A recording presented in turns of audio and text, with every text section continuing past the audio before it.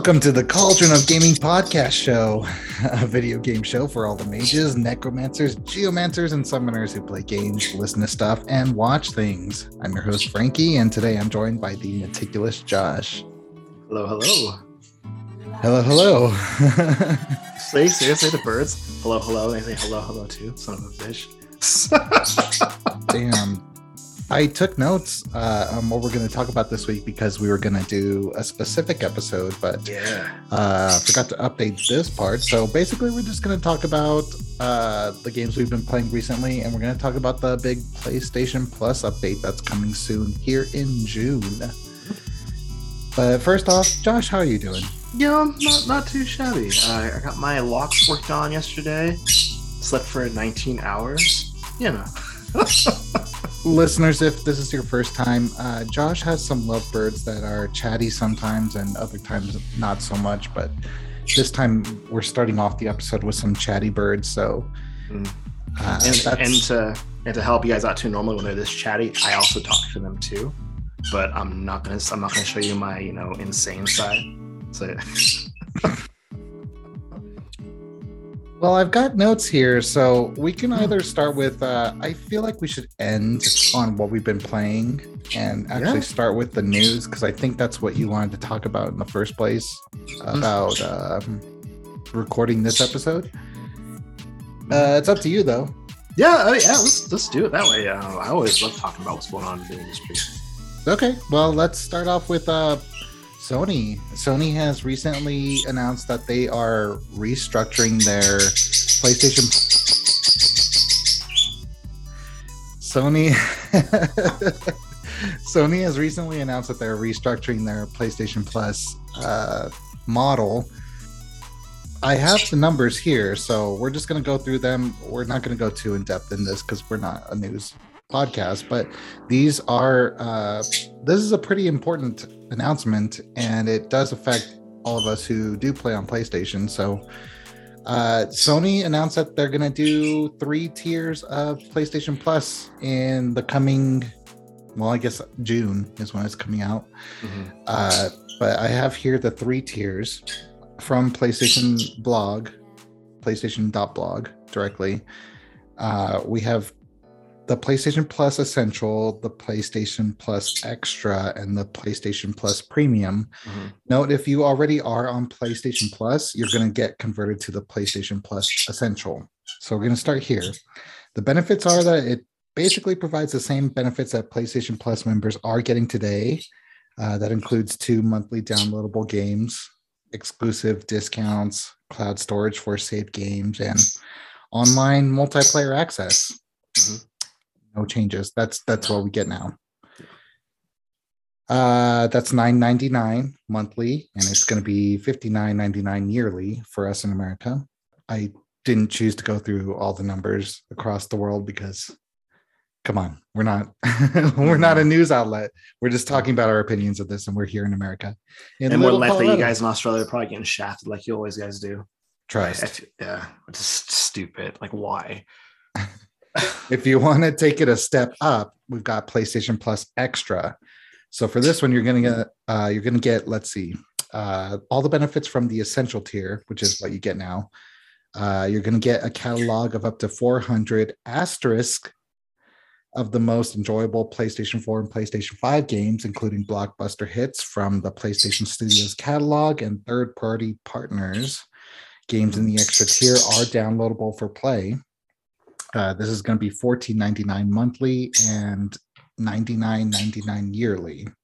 I'm kind of skipping over the quarterly, but it's going to be $40 quarterly, pretty much. And then if you want to get to the top tier, that's PlayStation Plus Premium. You're going to get all the benefits from both of the lower tiers, and you're going to get 340 additional games, including PlayStation 3 games available via streaming, cloud streaming. Also a catalog of beloved classic games available in both streaming and download options from the original PlayStation, PlayStation 2, and PlayStation Portable PSP generations.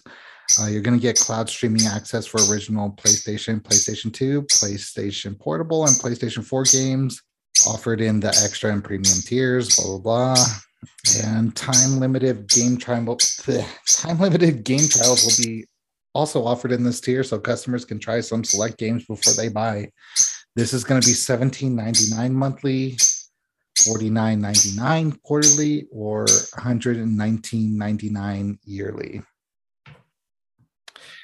So you wanted to talk about this, and I imagine you don't have good things to say. So I'm just going to give you. God. Okay. Well, I mean, okay. So I'm going to start off by saying that really, I think my only thing that I'm hesitant about this whole thing is basically the top tier, the premium tier. I kind of see the premium tier being actually targeted at mostly people who are, basically right around our age group, people who have been playing since the old PlayStation days. Don't get me wrong. I think that people who are just now getting into games, it's a great idea to possibly look at this tier, because if you are a video game enthusiast, that means that I'm going to assume that you're not hesitant in going back and playing games that came out decades ago on the PlayStation, that you're willing to try those games out because some of the games that we have now are because of the games we had back then. I mean, hell, we have a new Armored Core being developed by FromSoft. Don't know when it's going to drop, what's more about that, but Armored Core originally was on the PlayStation. What are you talking about? What do you mean?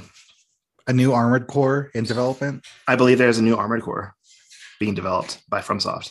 I could be wrong, but I thought I could have swore that months ago, a month ago, that was announced. No, I didn't hear anything about that. No, okay. I know that I'll double check, but all my sources were thumbing about either maybe it's not called Armored Core, but we're getting another mech game from FromSoft. That's suspicious, but do go on. Okay. Well, either way, all I'm saying is that some of the best mech games, some of the best RPGs are from back in the original PlayStation OG days. Hell, if you were to ask somebody who's well-versed in games, probably a common answer if you were to ask them, hey, what's the best platform to play RPGs on?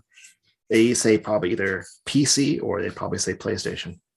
Interesting. I'm sorry, just to go back to what you were saying, I used that time to do a real big quick research, but this was in January. It said that there's a rumored new Armored Core leak from software. From Software, that there were some images leaked, that it might be in development, but it's all rumors. So don't listen to me, but rumors either way. Yeah, anyway. Still, I think it's still important because I don't know about you, I'm an Armored Core fan, so if those rumors happen to anywhere be true, or even if it's just a mech game from FromSoft, that'd be great to hear because it's exciting. But I would have to wait for something confirmed. Sure. I do like Armored Core. I do like it a lot.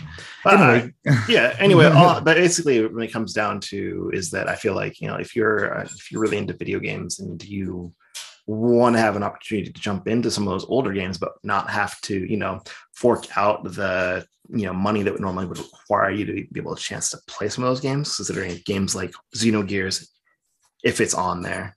That's a game that's worth anywhere between $150 $200 brand new on eBay, I think.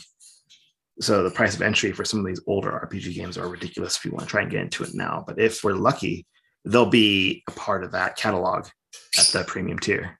If we're lucky, we're still waiting to hear that. So getting to that point where I'm hesitant is that I don't know what games are going to be available. And I'm wondering what games are going to be available because as a veteran gamer, I want to be able to see how much of my library is going to be in that catalog.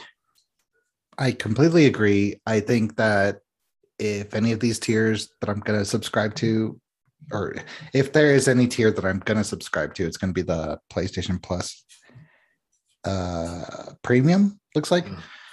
What bothers me about it is that the PlayStation 3 games are going to be streaming through cloud, which makes sense because the hardware for that system was so unique and hard to make backwards compatible. But I don't like cloud streaming. I don't think that's ready yet.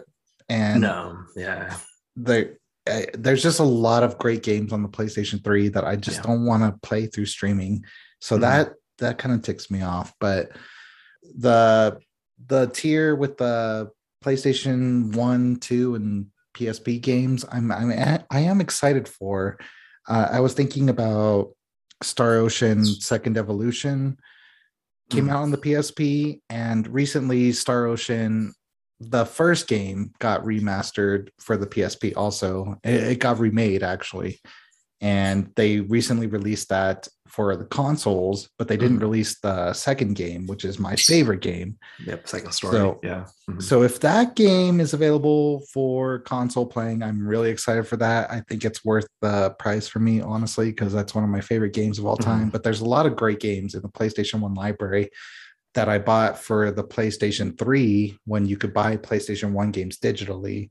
So I'm thinking of games like Vagrant Story, Parasite Eve, Final Fantasy. Well, I guess all the Final Fantasies are available digitally now, but there's a lot of like Breath of Fire 4 I got digitally. That's an awesome game. Yeah. Yeah, From Mission 3 was on there. Yep.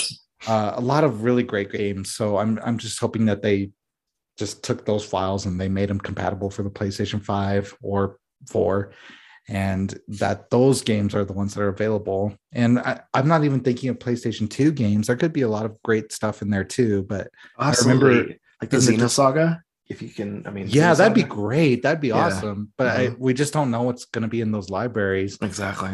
So I said there were two things that bugged me. The first thing was that the PlayStation 3 games are going to be cloud streaming, which I don't like. And the second thing is that this subscription system, first party games on release are not going to be available on this platform on the games that you can basically have access to, which is different than the subscription model for Game Pass, which on Xbox, when new games come out for the Xbox, you just have day one access, and that's brilliant. They did comment on this saying that like we still have to like make revenue to put out the content that you all like from our studios. So it would hurt the bottom line in development costs, I think, something to that effect. But at the same time, I feel like Microsoft is really eating their costs also by doing their big releases day one on Game Pass. They're just eating the cost and just hoping that this succeeds, which it has. So I don't know. I just feel like even though the number of games available on the collection for the new PlayStation Plus model exceeds the number of games available on Game Pass, I still feel like Game Pass is kind of a little bit better of a value still, just because of that day one access to new games. And I can respect it. I can respect your view on that. I do see one of the perks of Xbox having that or Game Pass having that as being a benefit for having an Xbox having Game Pass. But I think the philosophy, and I could be wrong about this, but I believe the philosophy behind Phil Spencer and Xbox is that it's more or less they don't care what platform you play on as long as you have Game Pass. So I think for them, I would imagine with that sentiment is that we're almost like probably, let's eat the cost of having these brand new games available. So long as we can get these subscriptions and retain these subscriptions, we'll make more money in the long run. So, I mean, granted, the one part of the model I wish I understood, which I know is not necessarily me as customers should really know, is that how do the studios benefit from this? What perks do the benefit? What perks do the studios get from being on Game Pass? I can see the value for indie developers for sure, because more than likely, if there's like let's say you get X amount for just being a part of Game Pass, like upfront, it might pay for an indie's development game right away, right on the dot, regardless of who's on Game Pass. So yeah, and they wouldn't know if their game like goes viral and if they could have made more money or not if they get a chunk of money just to be on Game Pass. So I mean, it would be nice if we can get that picture of what it's like to be a developer, jumping onto Game Pass. It'd be really awesome to see that. I don't know if we'll ever get a chance to see that, but from a customer standpoint, yes, I can see the value of having an Xbox or having any of the Xbox platforms. Hell, even if you have a PC, Game Pass has an added value. And then if you're somebody who likes to be able to play games day one without having to pay more than what you're paying for your subscription, there's absolute value there. I would say the only advantage with going with PlayStation, premium, if you go with premium, is yes, that is that massive library. I don't think Game Pass has nearly as many games on it as PlayStation is going to, even at the second tier of the PlayStation Premium or PlayStation Pass, whatever it's called. So it looks like with PlayStation Plus Extra, the games you get might be equivalent to the amount you get with Game Pass. Probably. And then with PlayStation Plus Premium, it exceeds what you get with Game Pass. I think too, another thing to look at too with when it comes to premium is that, it really matters what games we're getting. Out of all those hundreds and hundreds of games we're getting, exactly. What games are going to be on there. Yeah, that's the big deal. Yeah. I just want to know what the games are. It's like, I know, like right now for me, Game Pass doesn't really have any value to me, but that's just because most of the games that are available to play are games. Well, I mean, I think the big deal is like, if I want to play all the Gears games are on there, all the Halo games are on there, which is freaking awesome, actually. Even though when it comes like the Halo games, I own majority of them already on disc, but still it's great that they're there. But when I was looking at it, I didn't see a whole lot of games that I was like, oh, sure, yeah, I'll play that for sure. I want to play that. Like right now, Game Pass has no value to me. Whereas PlayStation Plus also has no value to me whatsoever either. It's like so far, neither of these subscription services, as the type of gamer that I am, they don't have any value. So yeah, I guess I'll say this: PlayStation Plus, the free games that they've been doing monthly lately sucked. Yeah, they don't interest me, or I already have them. I haven't been excited about games that they've released on there for a long time.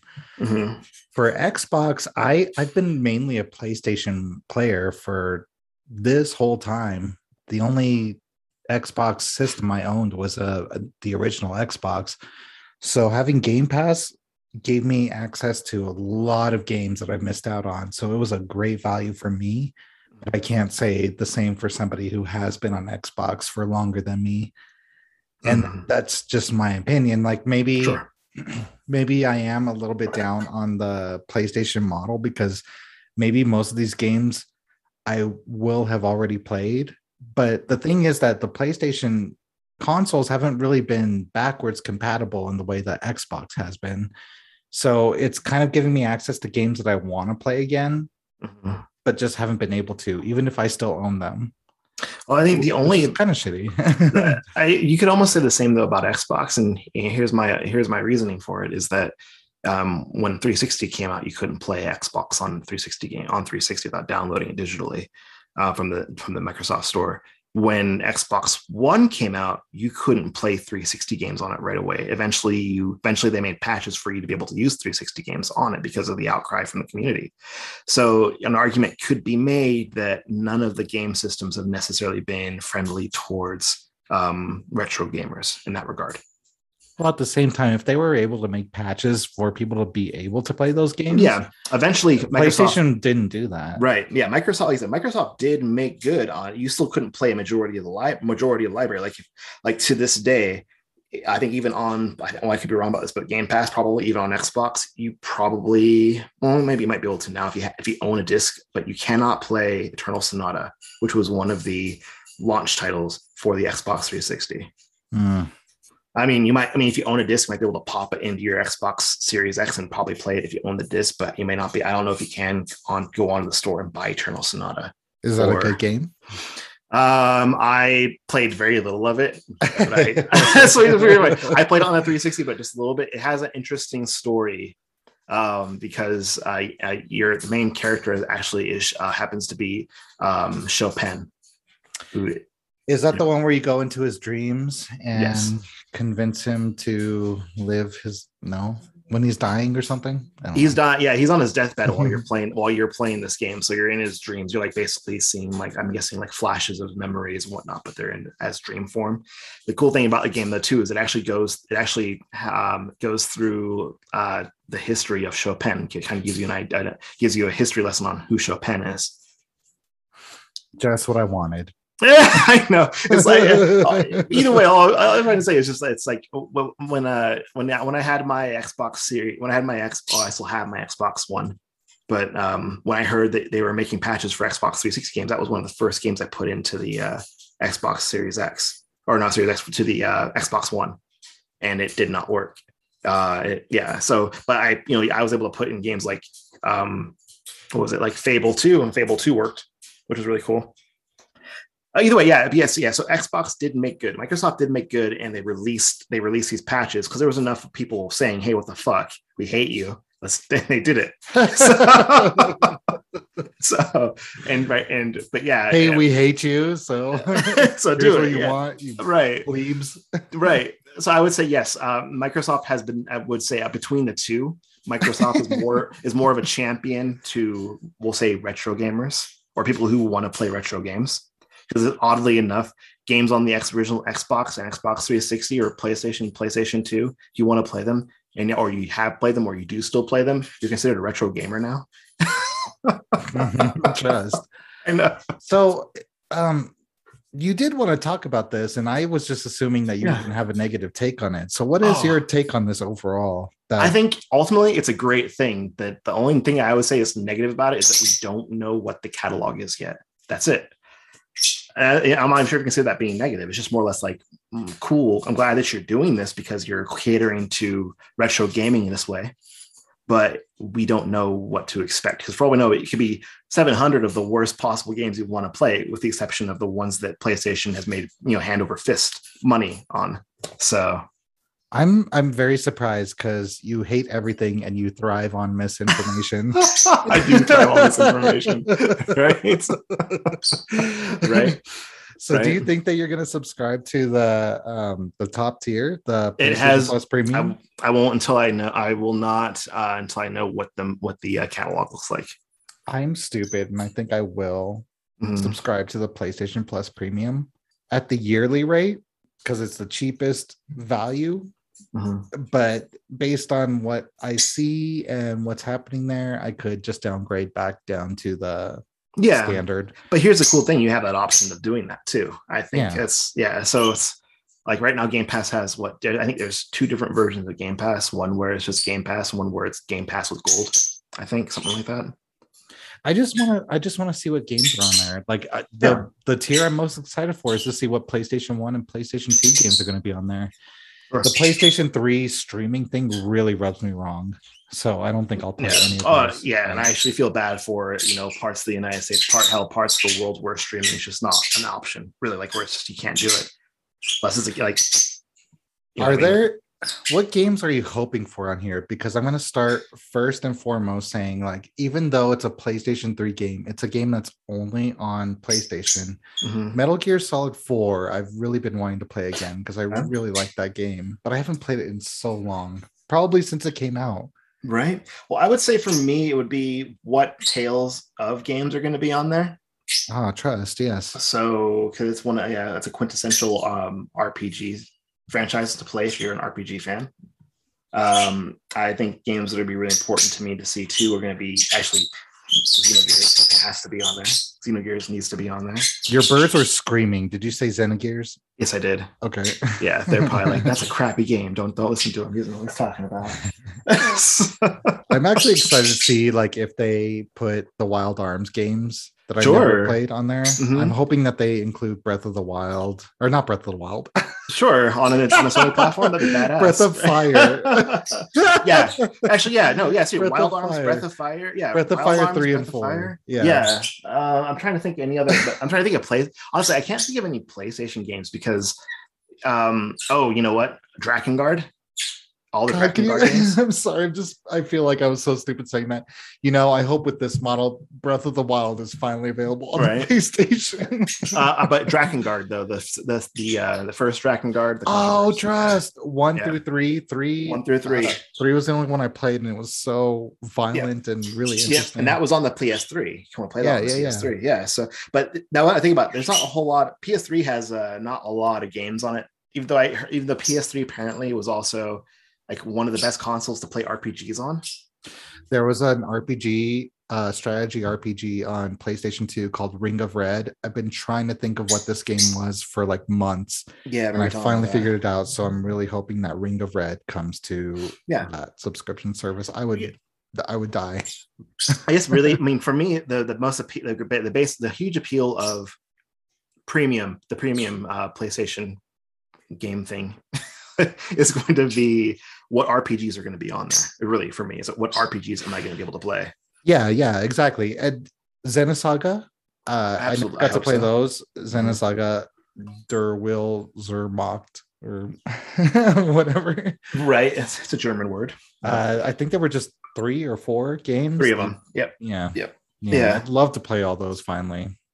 Yeah. So if you played, like, for instance, we played like, what was it? Xeno, or not Xeno. I was gonna say not Xenosaga. What's the new Xeno? It's not Xenogears, Xeno Chronicles. There we go. Xeno Chronicles. If you played the second Xeno Chronicles, you can use Cosmos, who happens to be one of the main characters from the Xenosaga games, as a summon. You can like. Sure. Oh, okay. Anyway, anybody who's ever played Xenosagas and I say it's Cosmos, you know who that is? It's a thumbs up. Yeah, I remember one of my friends had like a wall scroll of Cosmos, but I wanted to play those games. I just didn't. Mm-hmm. I mean, I do have all 3 of them on the PlayStation, but to be, honestly, if somebody asked me, hey, have you played all the Xenosaga games? I'd say, no, I have not, because I've only played like maybe 40 hours of the first game, but never beat it. Yeah, see, this will alleviate the thing that a project that we've been working on is trying to find a PlayStation 2, because I've been looking through all my old stuff, all the stuff at my mom's house that I didn't take over here.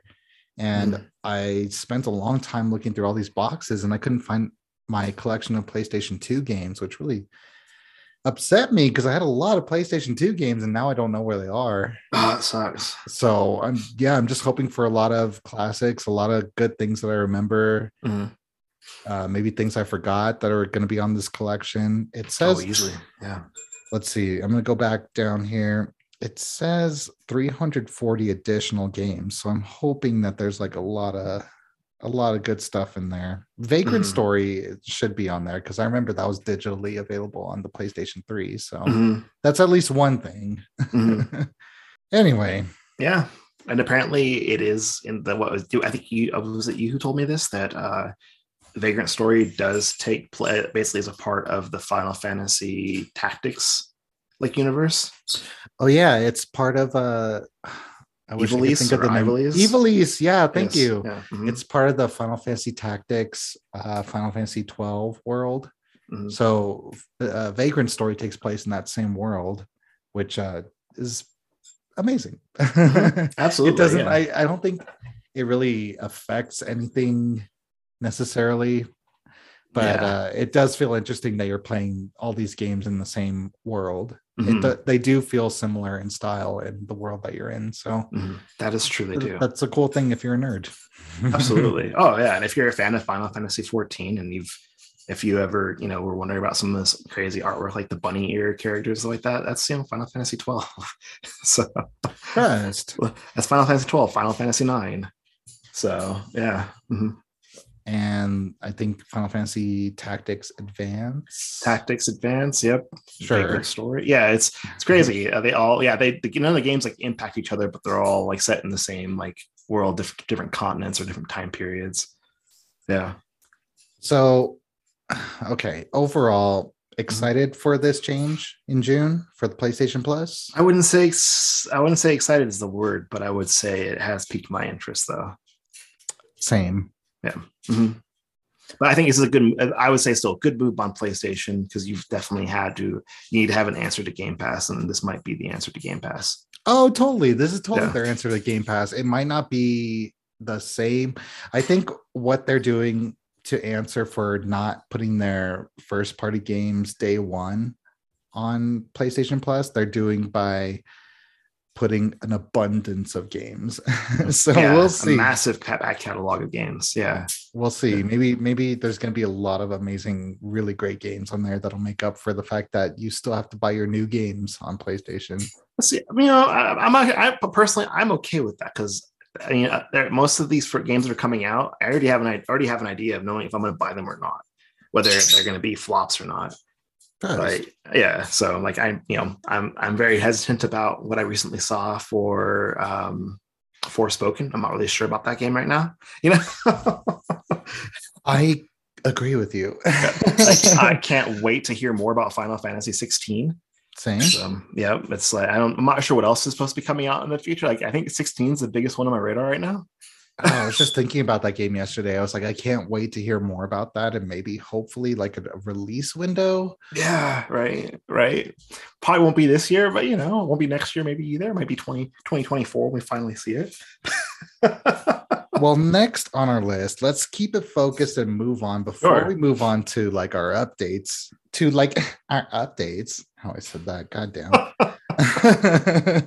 Before we move on to our updates about media and what we've been playing, listening to, watching, or absorbing into our bodies, week by week, guys, we have a Spotify Cauldron Picks playlist.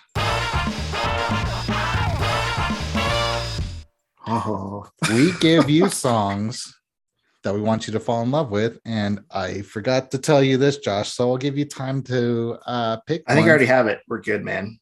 Okay, well, let's start with Fabrice, who is not here, but he is here in spirit.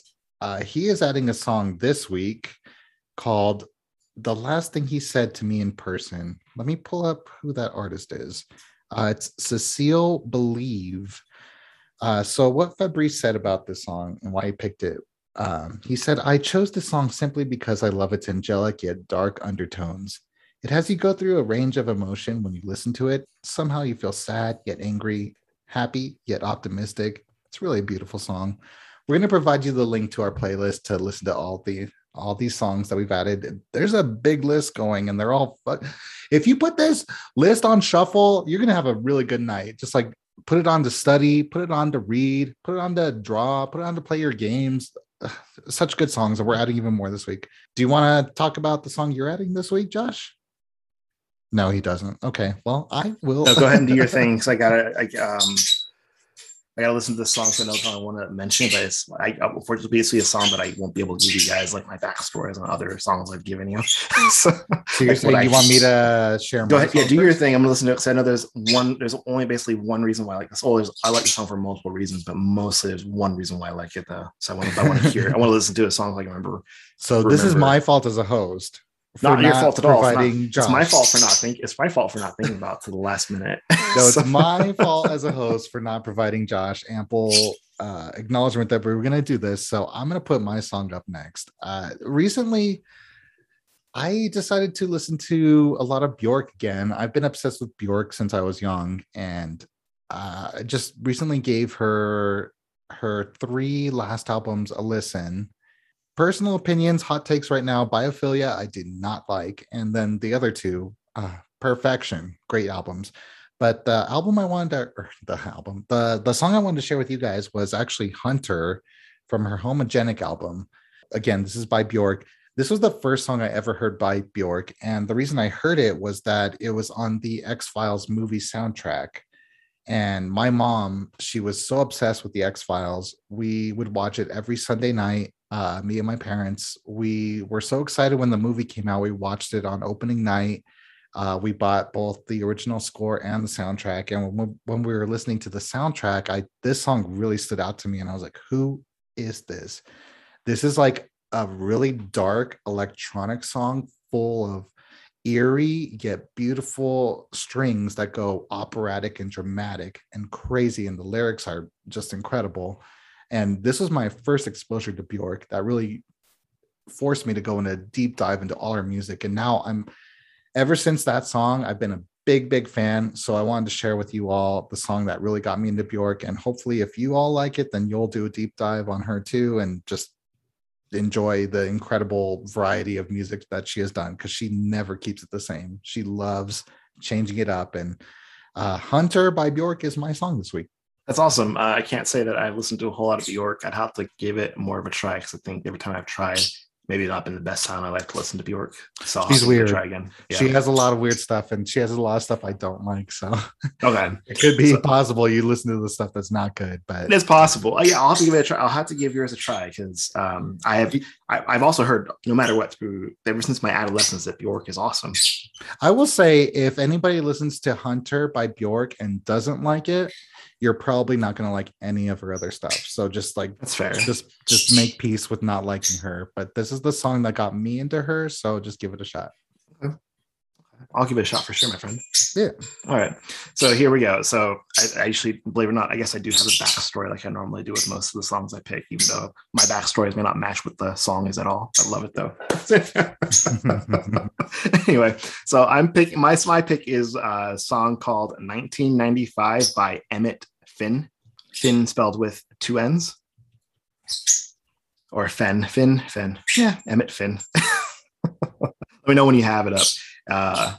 Anyway, there's one line in it that he says, "I must be dreaming." It's part of the chorus, actually, and the way I interpret the song is based off my own dreams that I have.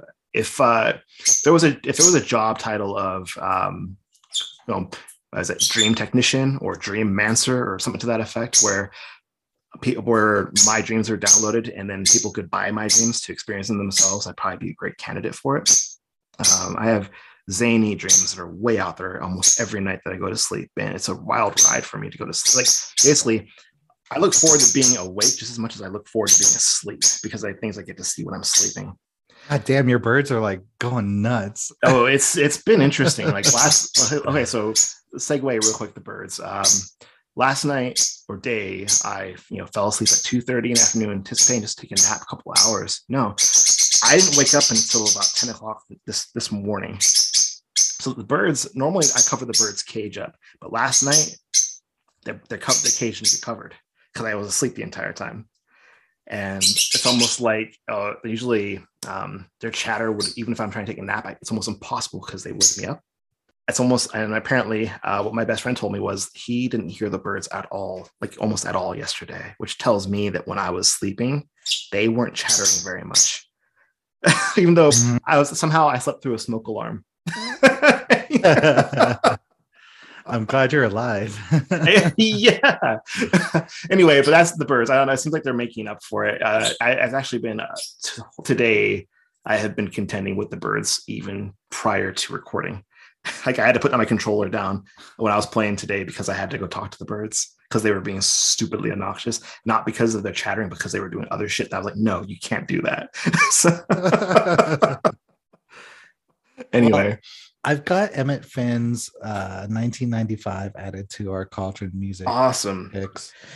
So this song, though, one line, part of the chorus, "I must be dreaming." And when I listened to this song, it just kind of reminded me of the vivid dreams that I have on a nightly basis.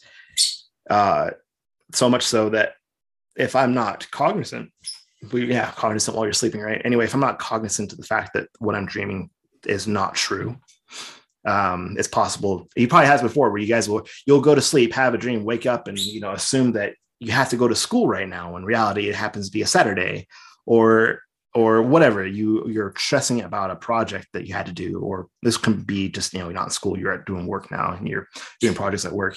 Just have these crazy dreams that make you think something happened a certain way, but in reality, it did not happen.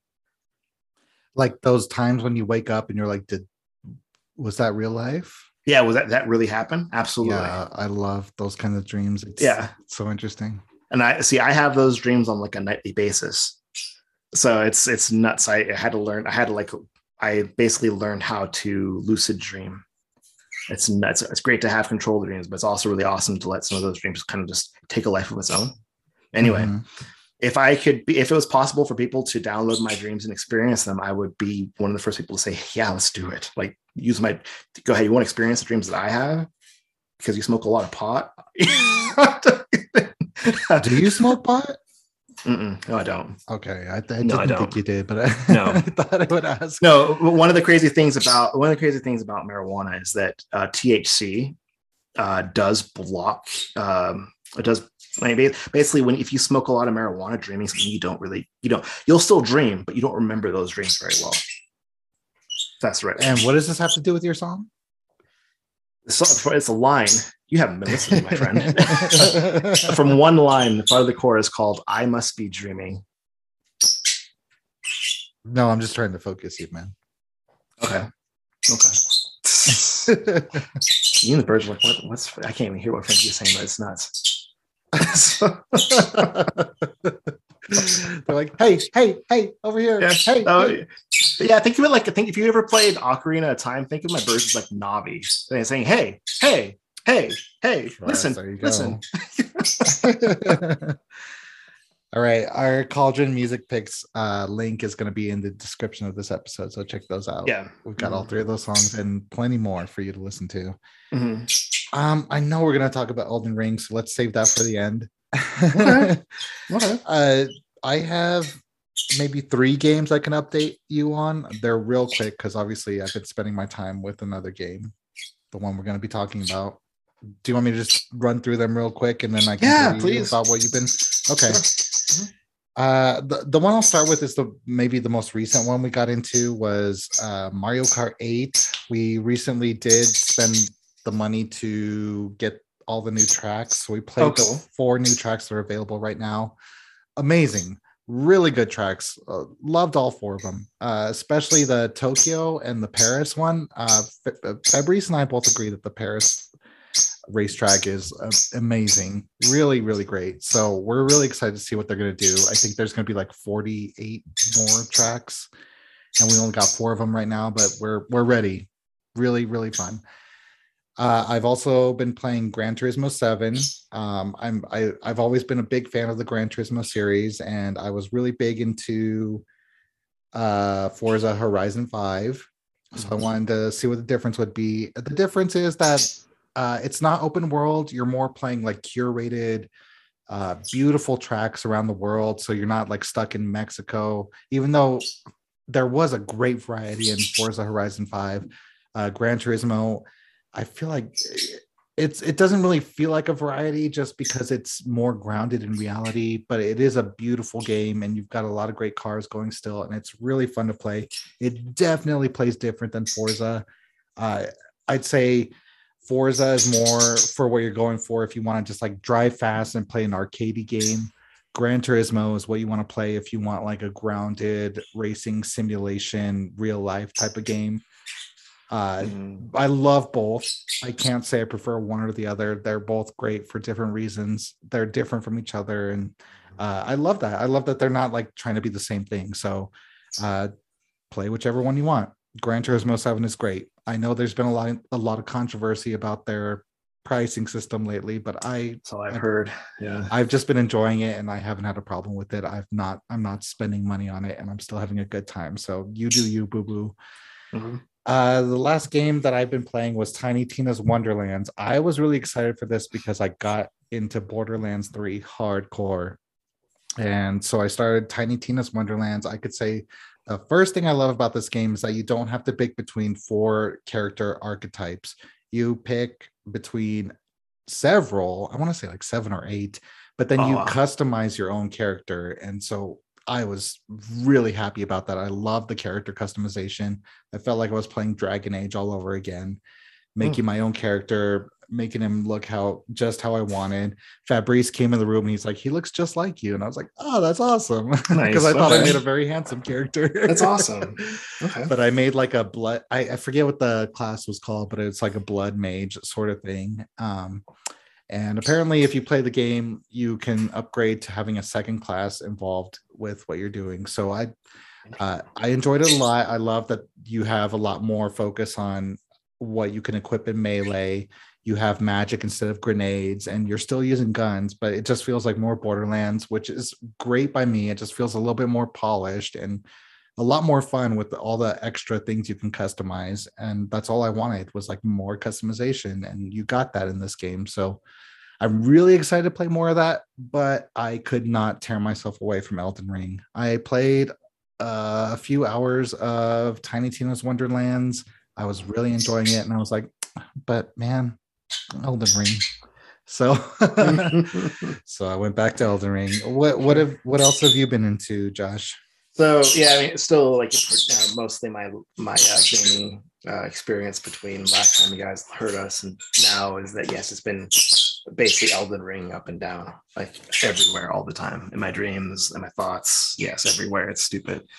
Um, I did beat the main campaign, or at least got one of the endings. Don't know if I fought all the bosses. Actually, no, I know I didn't fight all the bosses. I know I fought most of them. There's like 80 bosses in that game. I know I fought a bunch of them, but even when I did play make a second character, I actually decided to go and play a mage. Figured I should try and play all of the different main archetypes in the in Elden Ring, which is you get your melee person, or at least how about strength based, intelligence based, and then the third one is dexterity, right? That's actually pretty much how it all is. That's like all the Souls games pretty much. Those are the three like main archetypes. My first playthrough was strength, basically. Well, strength and faith. My second playthrough is with a mage, intellect. And I can say this as far as my second playthrough is concerned. I told myself that as soon as I get to Limgrave, and there's that tree sentinel outside of the main area you start off. Vare is there. He tells you, welcome to the lands between. Talk to me as much as you want, but don't talk to me again until you talk to find out about the whole will of the two fingers. Anyway, we should before we keep going into Elden Ring, let's give a minor spoiler warning to those who maybe haven't gotten to beaten the game or gotten that far. We're gonna talk about all of our experiences because I want to talk about a few things that are maybe a little late game. I haven't beaten the game, obviously you have, but there's some things that like, oh god, I love this game. But go on. Go on. Anyway, so as soon as I got to Limgrave, I decided that, okay, you know what? I got to try and beat the Tree Sentinel. So it's the very first boss you can fight outside of the Scion, which you can get your ass kicked in the very first part of the game where you start in the church. You go out and you're like, there's this guy with a bunch of arms and a shield and a sword, and he like kills you in 2 shots. Anyway, the next boss you can fight is the Tree Sentinel. He's an open. You can run past him if you want to. Anyway, I told myself I'm not gonna go further until I beat the Tree Sentinel. So about, I think it was like 8 or 10 tries later, I beat the Tree Sentinel as a level 6 mage. And then as soon as that happened, I just realized something about the game. And up to yesterday is that playing as a mage is easy. Like, it makes the game way easier. It's kind of nuts. So just to let you guys know, playing mage, it's easy. It's like parts. I was reading strategies for some bosses where they were like, okay, if you're a mage, this boss is going to screw you over. Like, it feels like there's some places where mages are screwed over and some places where me as a melee build are screwed over. I can kind of agree with you. Like, so I would say this, I think the most challenging boss I fought, I want to say was I died multiple times to, was one of the Evergoal arenas where on the outside world you can go to like a and that was a late game during a late Ronnie questline place you can only get to by doing Ronnie's questline. Are you talking about the one? I think the assassin stuck on him. Yep. That's I'm one that stuck on him. I haven't beaten him yet. So it's funny. When I played my main character, I one-shotted it on my main character, but when I or one attempt it. But when I played on my mage character, it took me 6 tries before I was able to beat it. I'm a melee build, and I still haven't beaten him. I keep dying there, and then like there's like 3 dragons in that area for some reason. It was easier for me to fight. It was easier for me to fight the dragons as a mage than it was as a melee person. So it was just one of those. So I would say this, like, what's here? When I fought Renala. I did want to talk about Renala. Renala is one of my favorite battles I've done in this game. That was such a cool boss battle. Well, it took me my second try I beat her. Reason why I had to beat out my second one was because for me as a mage, the hard part was actually the very first phase where you have to destroy all the little minions that are glowing yellow, and then you nuke her. I was having trouble locking on to the right one and shooting with my magic, so I got screwed over during that phase, and then I got to the second phase and got steamrolled. Basically, I mean, it's the part where she starts summoning freaking spirits. That's what killed me. That's what I heard about that boss battle. I heard is really hard for mage or magic users. For me, I died on the first part just because I was learning her strategy. I got to her second phase and I just didn't know what she was doing, so I died. But I beat her on the second try. But I love that boss battle. I thought it was like, it's so different than any boss battle you do in the rest of the game. It does like call back to types of boss battles you do in the other Soulsborne games. Sure. But it was just really beautiful in this one. I really liked that whole fight. I thought it was gorgeous in the second phase, like that she's just like on this lake with the moon in the background. That's Yeah, so that's pretty cool. cool. And all Yeah. of her attacks are gorgeous. It was really great. Okay. And the music being just gorgeous the whole time. And then when you beat it, she's just there like, okay, well, if you want to like redo your attributes, like come to me with the Niden. It's like, okay. Yeah. The second boss that gave me my second main boss where I wasn't able to beat it my first attempt was Radon. I'm wearing Radon's armor, the full set. Yeah, Radon's awesome. But the reason why I died to Radon was like, totally forgot during the second phase, when you get him down to 50% health, he just disappears and then comes down as a big ass comet to the ground. I got one-shotted by that. I got one-shotted. Yeah, so my second attempt, I was able to beat it. That happened to me my first time I played it too, when I was my main character, my first character. Totally. Same thing killed me my first time fighting him. So yeah, that fight's really interesting. That one's like really different from the rest of the game too, because you can summon people in, but also you start off really far away from him, and he's just shooting these like really powerful attacks at you. Yeah, they also nerfed for Dawn too. Dawn is easier to fight right now. Just let you know. So if you guys are playing Radon after the patch, but you didn't fight him before they nerfed him, Radon used to be a lot harder. I was gonna say what I did today, actually right before recording, is I beat Morgott, but it was the first time I summoned people into my world because I was having such a hard time with it, and I thought I haven't ever summoned anybody in, and I think you get invaded more if you summon people in. So I kind of want to start experiencing that because I'm at a high enough level where I kind of feel confident enough about that. So I was like, okay, well, let's just like get this over with. And I summoned 2 people into my world, and it was so much fun. Like when I played Bloodborne, I was and Dark Souls 3 also, I was like constantly like, please, somebody help me with this boss. It's so hard. Like you should next time you want help, man, you should hit me up. I'll help you. It's really fun though. It's really fun to have like people come and help you. And when I had these guys come help me, and we killed him with no problem, even though I was having such a problem beating him by myself, I used that item that goes, thank you. And they like jumped up and down in place, and it was so funny, and it just made me feel really good. And it's like, okay, I think I want to start like placing my icon around places where there were bosses so I can help other people, because it was so fun and it felt really great. Just for reference, I did take a picture before I quit today of where I am and my level and my time, so just so we could say where I'm at, because you've obviously beaten the game and started a new one.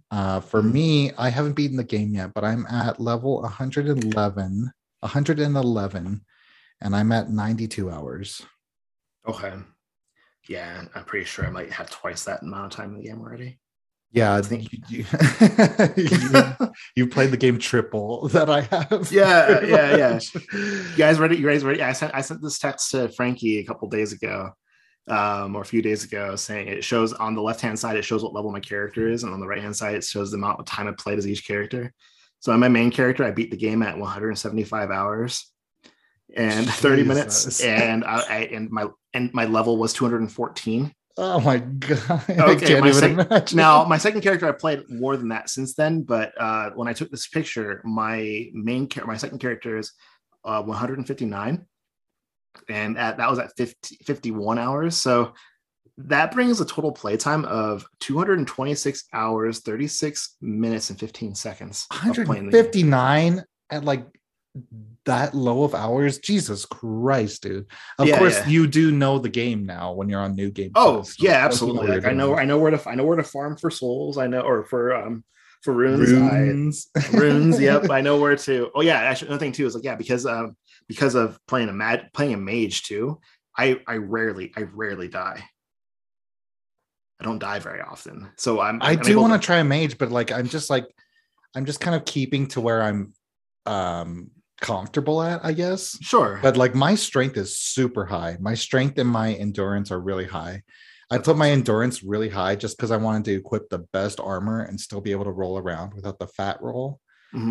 So I can move fast, but I'm wearing really great armor, and my strength is really high. And then otherwise my health is like okay, and then everything else has suffered. That makes sense.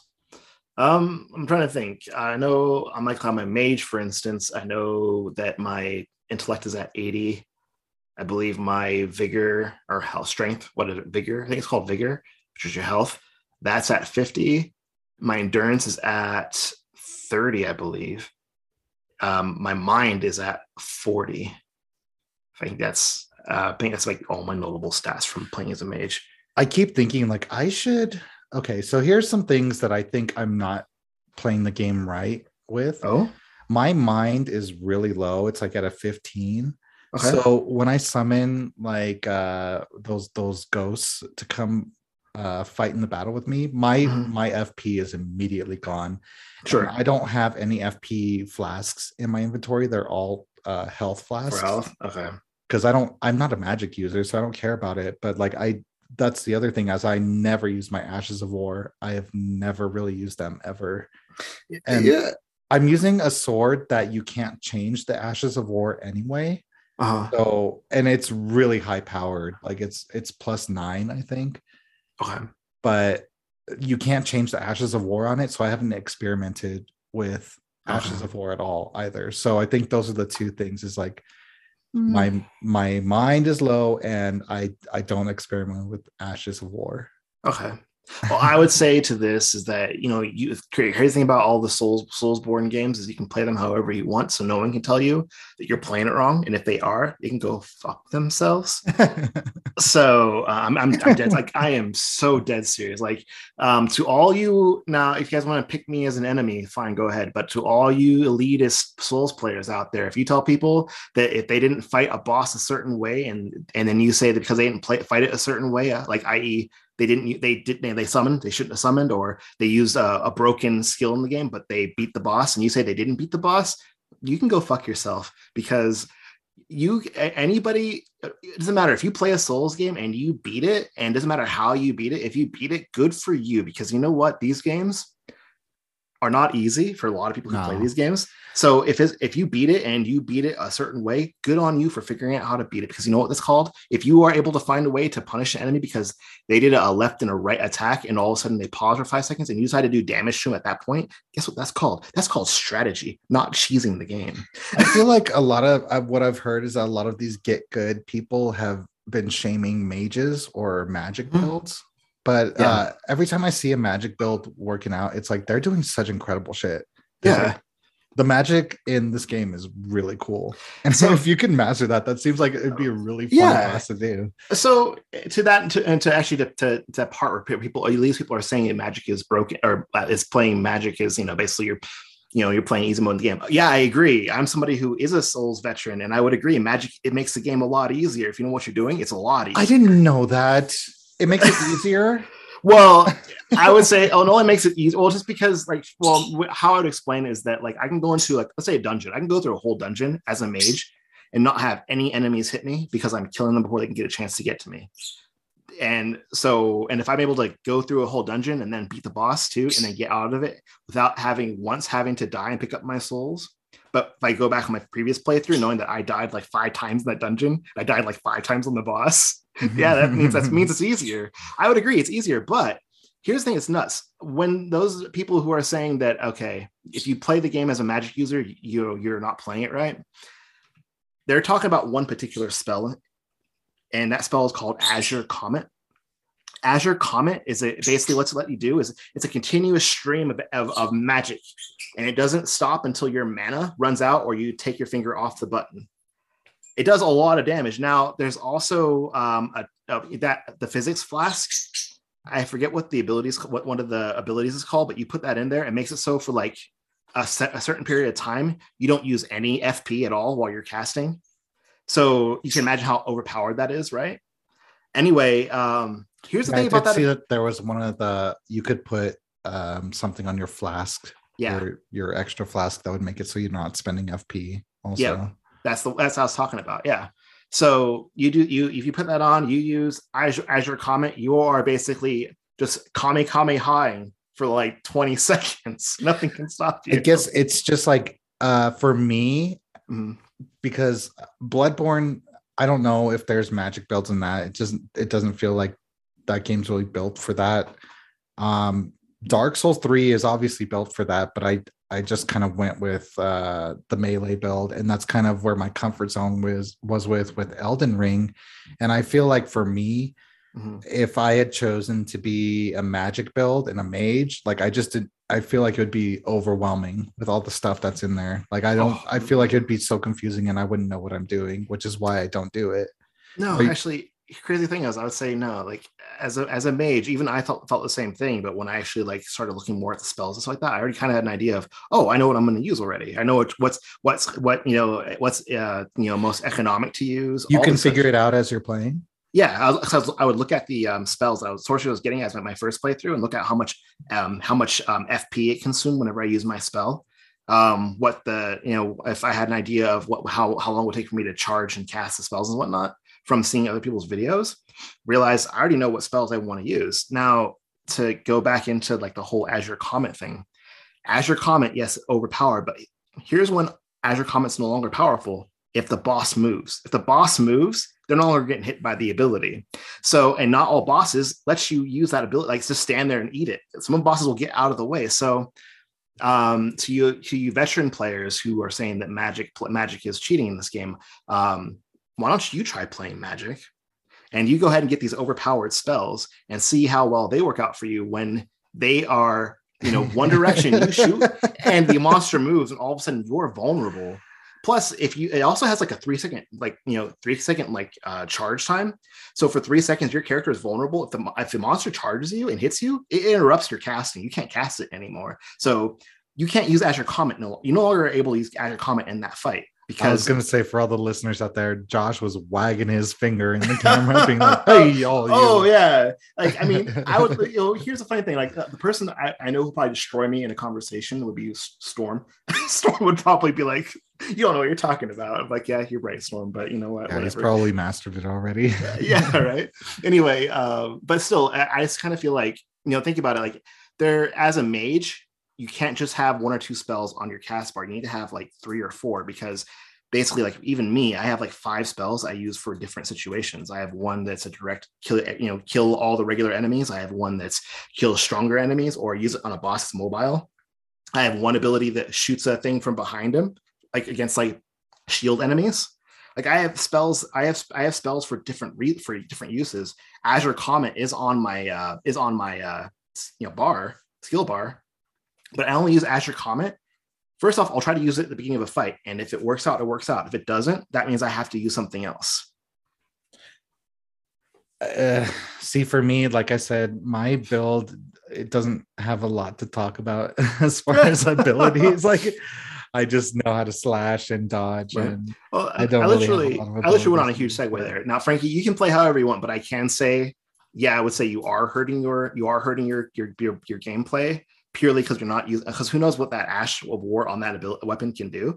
Oh no, I've used it once in a while. So I'm using the curved. It's what you get from one of the Evergals. Are using the what is it called? The Hound. It's like the curved beast blade, I think is what it's called. Okay.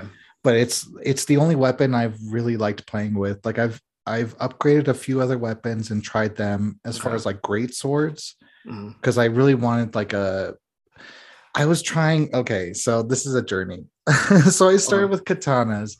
I was thinking like when I started the game, I was like, okay, I want a high dexterity build. I want to use quick weapons that are strong, but I want to be really quick.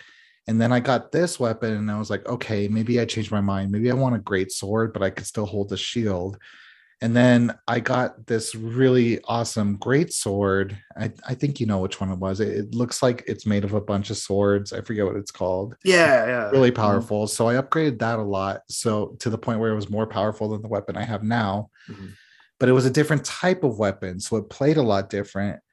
And I didn't like it. And I had tried the other quick weapons too. And it just wasn't vibing for me because I didn't like how weak they were. So for me, the curved greatsword is really great because it's good crowd control, but it's really strong and it's not slow. It's slow, but it's not like too slow. But it's crowd control, so it like does everything I want. And then it's Ashes of War, which I can't change. is something where you do a backflip Yep. backwards, Yep. I know what and you're then you can talking teleport forward and do a slash. about. So I do it once in a It's like while, but the go ahead. blood has it like it's like the here it's like the bloodhound or something hound great sword or curved sword. Yeah, and there's not. Ah, I only have three other curved swords, and they're not as good as this one. And I really wanted like a great sword, but like I don't like the other great swords, and I just love how this blade plays. So that's why I upgraded it as much as I have, and it's really really powerful now, and it's what I've been playing the majority of the game with. But I have been experimenting with other things. I actually even experimented with like using a dagger in my hand instead of a shield, but I get too scared because I'm always cautious in the game that I need a shield. So I mhm. really need to have a shield to be like, okay, I don't know what's around the corner, but I'm just going to hold my shield up. Like I even sometimes I get scared riding my horse around because I'm like, I don't know what's gonna happen. What if like a Mm. giant shows up, which it does happen sometimes. Like this game, you never know what's gonna happen. So I play Absolutely. very cautiously, but yeah, I'm just stuck with this Yeah, weapon. you're using the Bloodhound's Fang. You're using the Yeah, Bloodhound's Fang. that Yeah, sounds it's yeah. yeah, and the ability is like Bloodhound Quick Step or something like that. Yeah, it's Mhm. one of the most one of the best arts in the game, actually. Oh, okay. Yeah, absolutely. One of many because it has not only does it have an ability, a part of it lets you evade attacks, but you're also able to You um, teleport back forward with a yeah, you powerful teleport. Yeah, you attack. teleport. You're able to, but you're also able to. It also lets you end with like a heavy attack or something like that as well. Mhm. As part of the combo, it's really strong. Yeah, Yeah, so that's my main Bloodhound, weapon. Bloodhound's Quick Step, I think it was called. Yes, yeah. No, it's so. I mean, otherwise, like you can have a low skill points. It's not bad at all. You know, your play style is just more reliant on basically I would call just traditional hack and slash or traditional Dark Souls hack and slash.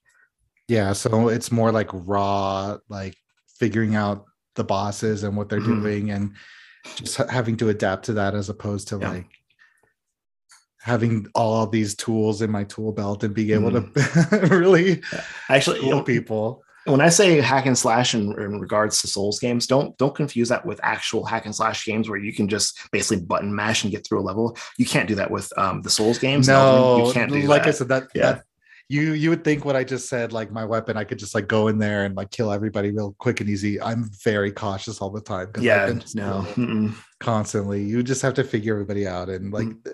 the game is really good at giving you a lot Yeah, of curveballs.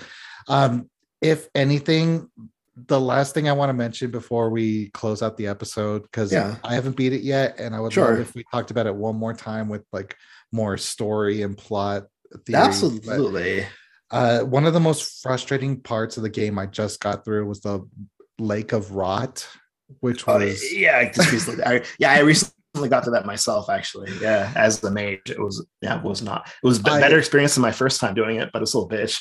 oh my god, I changed my whole armor to look like some stupid ugly Mushroom. piece of mushroom. Yeah. Yep, yep, And I put all my talismans on that were like boosting my immunity. That place sucks. It sucks yeah. so bad.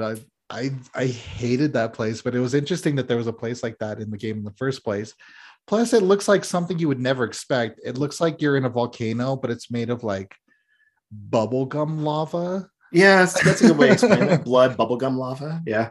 Yeah, but Hmm. it's like the most deadly place you could ever be in the whole entire game. One of them. Yep. But you haven't fought one of the most challenging bosses in the game yet, though. Yeah.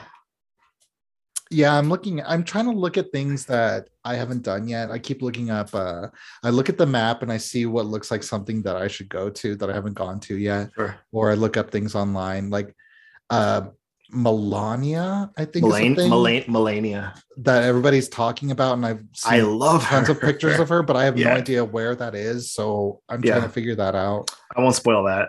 Yeah. Yeah, we'll talk about it Okay. the next time. Hopefully I've beaten the game by then.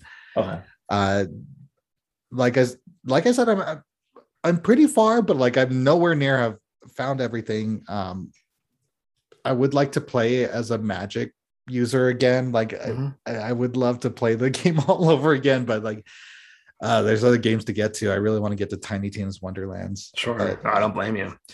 I uh, mean, we talked about this last time we talked about the game. Is this is our game of the year so far, and that hasn't changed for me. no. It's one of my favorite games of all time. Honestly, it's the best From Software game for me personally, just because of how much fun I'm having with it and how much I want to play it and how much I think about it. Sure. It's just like Bloodborne. I love, but that game is like you're just on one set path pretty much. You can delineate once in a while, but not like you can in Elden Ring. And kind of same with Dark Souls 3. But I do want to go back to those games. I want to go back to Sekiro. I do want to experience. Yeah, one of the things that's nuts about Elden Ring is that actually, as a matter of fact, I did stop playing Elden Ring recently, like literally yesterday. It's like it's time for me to try something else because I'm like obsessed with this game. But my whole plan is with Souls games is to always play a Souls games, then play a non-Souls game, then to play another Souls game, because it's just Souls games take a lot out of you. It doesn't matter how good you are at them; like they take a lot out of you. For real. So, I think you told me about a podcast you're listening to, and I think you said that this podcast said that if they feel like FromSoft made these Souls games for people who know how to play video games. Yeah. And I had to agree with that sentiment. I'm not saying guys who aren't talented at playing video games, you can totally get through a Dark Souls game. But it does feel like for those of us who are either have some talent in video games or just love video games so much that when you play these games, you realize just how much this game's been made for you to play it. Like it seems like it was tailored for you to play the game.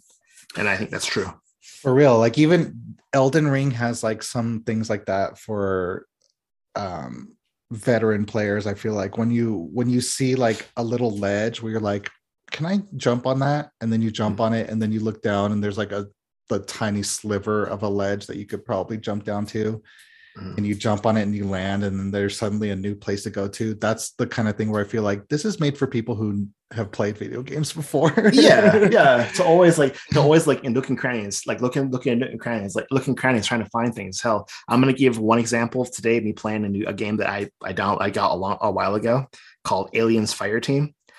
I was going through a level with two other people, but I was like looking in all the nooks and crannies trying to find intel and hidden catches. There's one hidden catch in every level, maybe one or two pieces of intel in every level. And one guy yelled at me and said, Halcyon, what the hell are you doing? Why aren't you over here? And I told him, I turned on my microphone and said, hey guys, so you know, if you don't look in all the nooks and crannies in these levels, you're going to miss out on intel and you're going to miss out on hidden catches. Just an FYI. That's what I'm doing. And were they like, fuck you? No, they didn't say anything. And then later in that same level, this guy who said this to me ran off away because the other guy picked up on it. I was like, okay, cool. I'll look around with you. Right. The other guy just ran off and he died. And the guy was like, where the hell are you guys? I told him, dude, you overextended. We're on our way.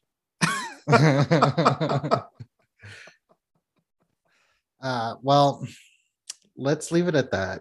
Oh yeah. Honestly, let's try to figure out how to play Elden Ring together. That'd be really fun. Oh yeah.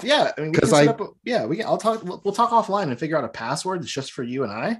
I just like fucking, this is the first time I experienced online was calling people into this battle. I was like, let's just get this over with. And then like, it was so fun. And I was like, I want to do this for other people too. Yeah, dude, Frankie, hell yeah. Let me know when you're playing Elden Ring again. If I'm available, if you want to summon me to play with you throughout your game, I will totally do that with you. I'm trying to convince one of my friends to play. I told him, like, listen, we can play the whole game multiplayer, just understand that it's very it's like, basically every time you move to a new zone or somebody dies, basically you have to resummon. Or if we go into a boss battle, you have to resummon for like everything. But it's possible to play the entire game in multiplayer. It's just very monotonous, or rather it's very I'm choosing the wrong word. It's just a pain in the butt because you have to keep constantly resummoning people. But it's possible though. It's very possible. So Frankie, I'm patient enough to do that with you.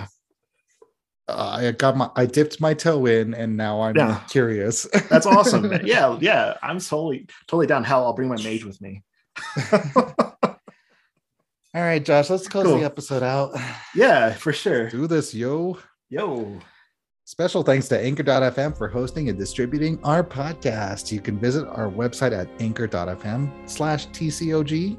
And if you'd like to reach out and ask us questions or give us feedback directly, you can find us on Twitter at Cauldron Gaming or email us at thecauldronofgaming@gmail.com. Our extreme gratitude goes out to Naughty Bits for providing us with the primary music we use on our show. To find out more about him, find his music on SoundCloud at Naughty Bits, all one word, or check out the description of the episode for the link. We shuffle through classic tracks throughout the history of gaming for our outros, so be sure to check out the episode descriptions for more information on that as well.